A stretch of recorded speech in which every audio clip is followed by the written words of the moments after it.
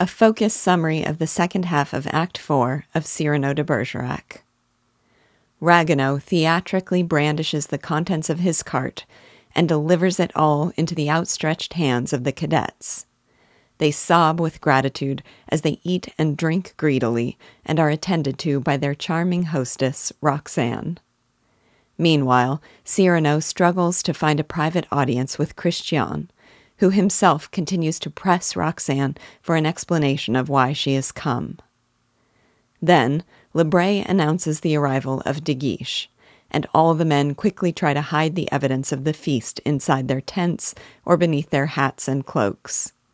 But they are betrayed by the aromas that linger in the air, the wine-warmed flush to their cheeks, and their happiness.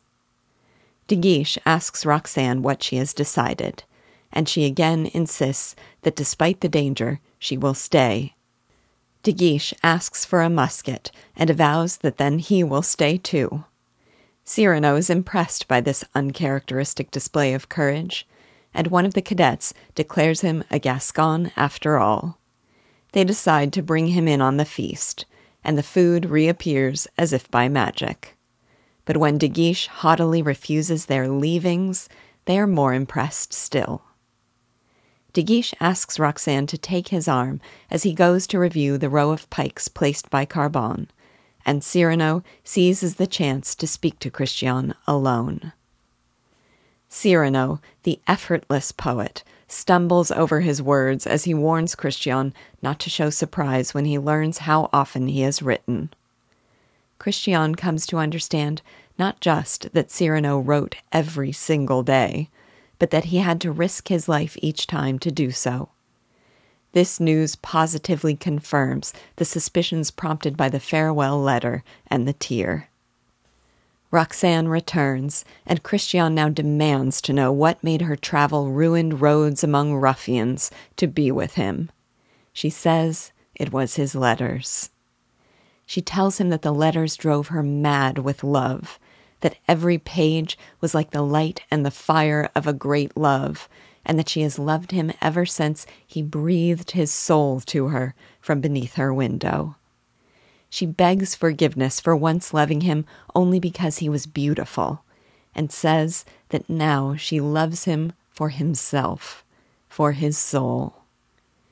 Christian protests that he wants her to love him only as she did before, and she interprets him to mean that he cannot believe her capable of so great a love.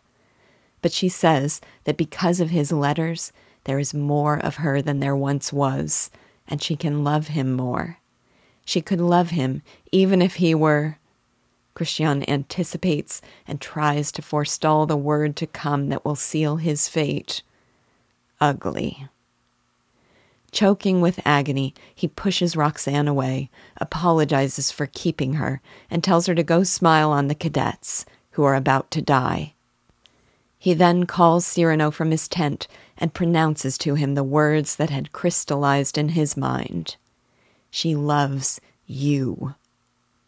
He sees now that Roxane loves his soul, which is the same as saying she loves Cyrano, and he sees that Cyrano loves her. So he commands Cyrano to tell her so. Cyrano, unable to believe, refuses, but Christian is admirably insistent. He thinks it unfair that he should ruin Cyrano's happiness because he has a cursed pretty face. Their secret marriage can be annulled, and he is tired of being his own rival. He wants her to love him, he says, for the poor fool he is, or not at all. Cyrano must tell her everything and let her choose between them. Cyrano at last agrees, but he says, "It will be you." Cyrano goes to Roxane and asks whether what she said to Christian was true. It was, she says. She would love him even if he were... The word comes hard before Cyrano. But when Cyrano utters them himself, ugly, hideous, disfigured, grotesque, she vows that even then she would love him.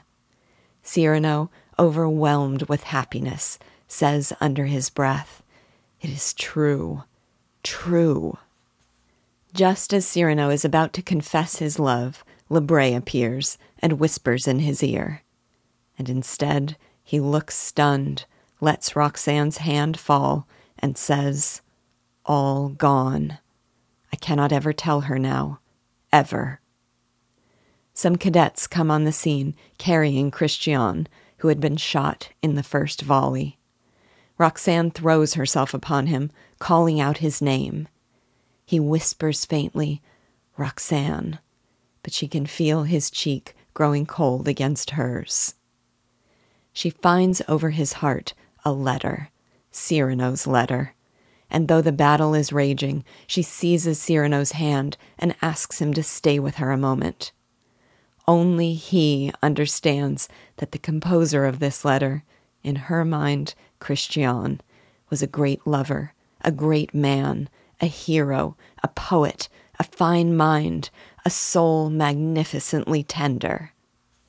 De Guiche comes, and Cyrano tells him to take Roxane away from the danger as he prepares to fight.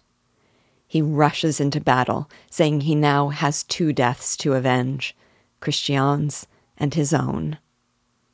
He takes the lance with Roxane's handkerchief, plants it on the parapet, scrambles over it with the other cadets, and faces the enemy proudly, declaiming their anthem under a hail of bullets.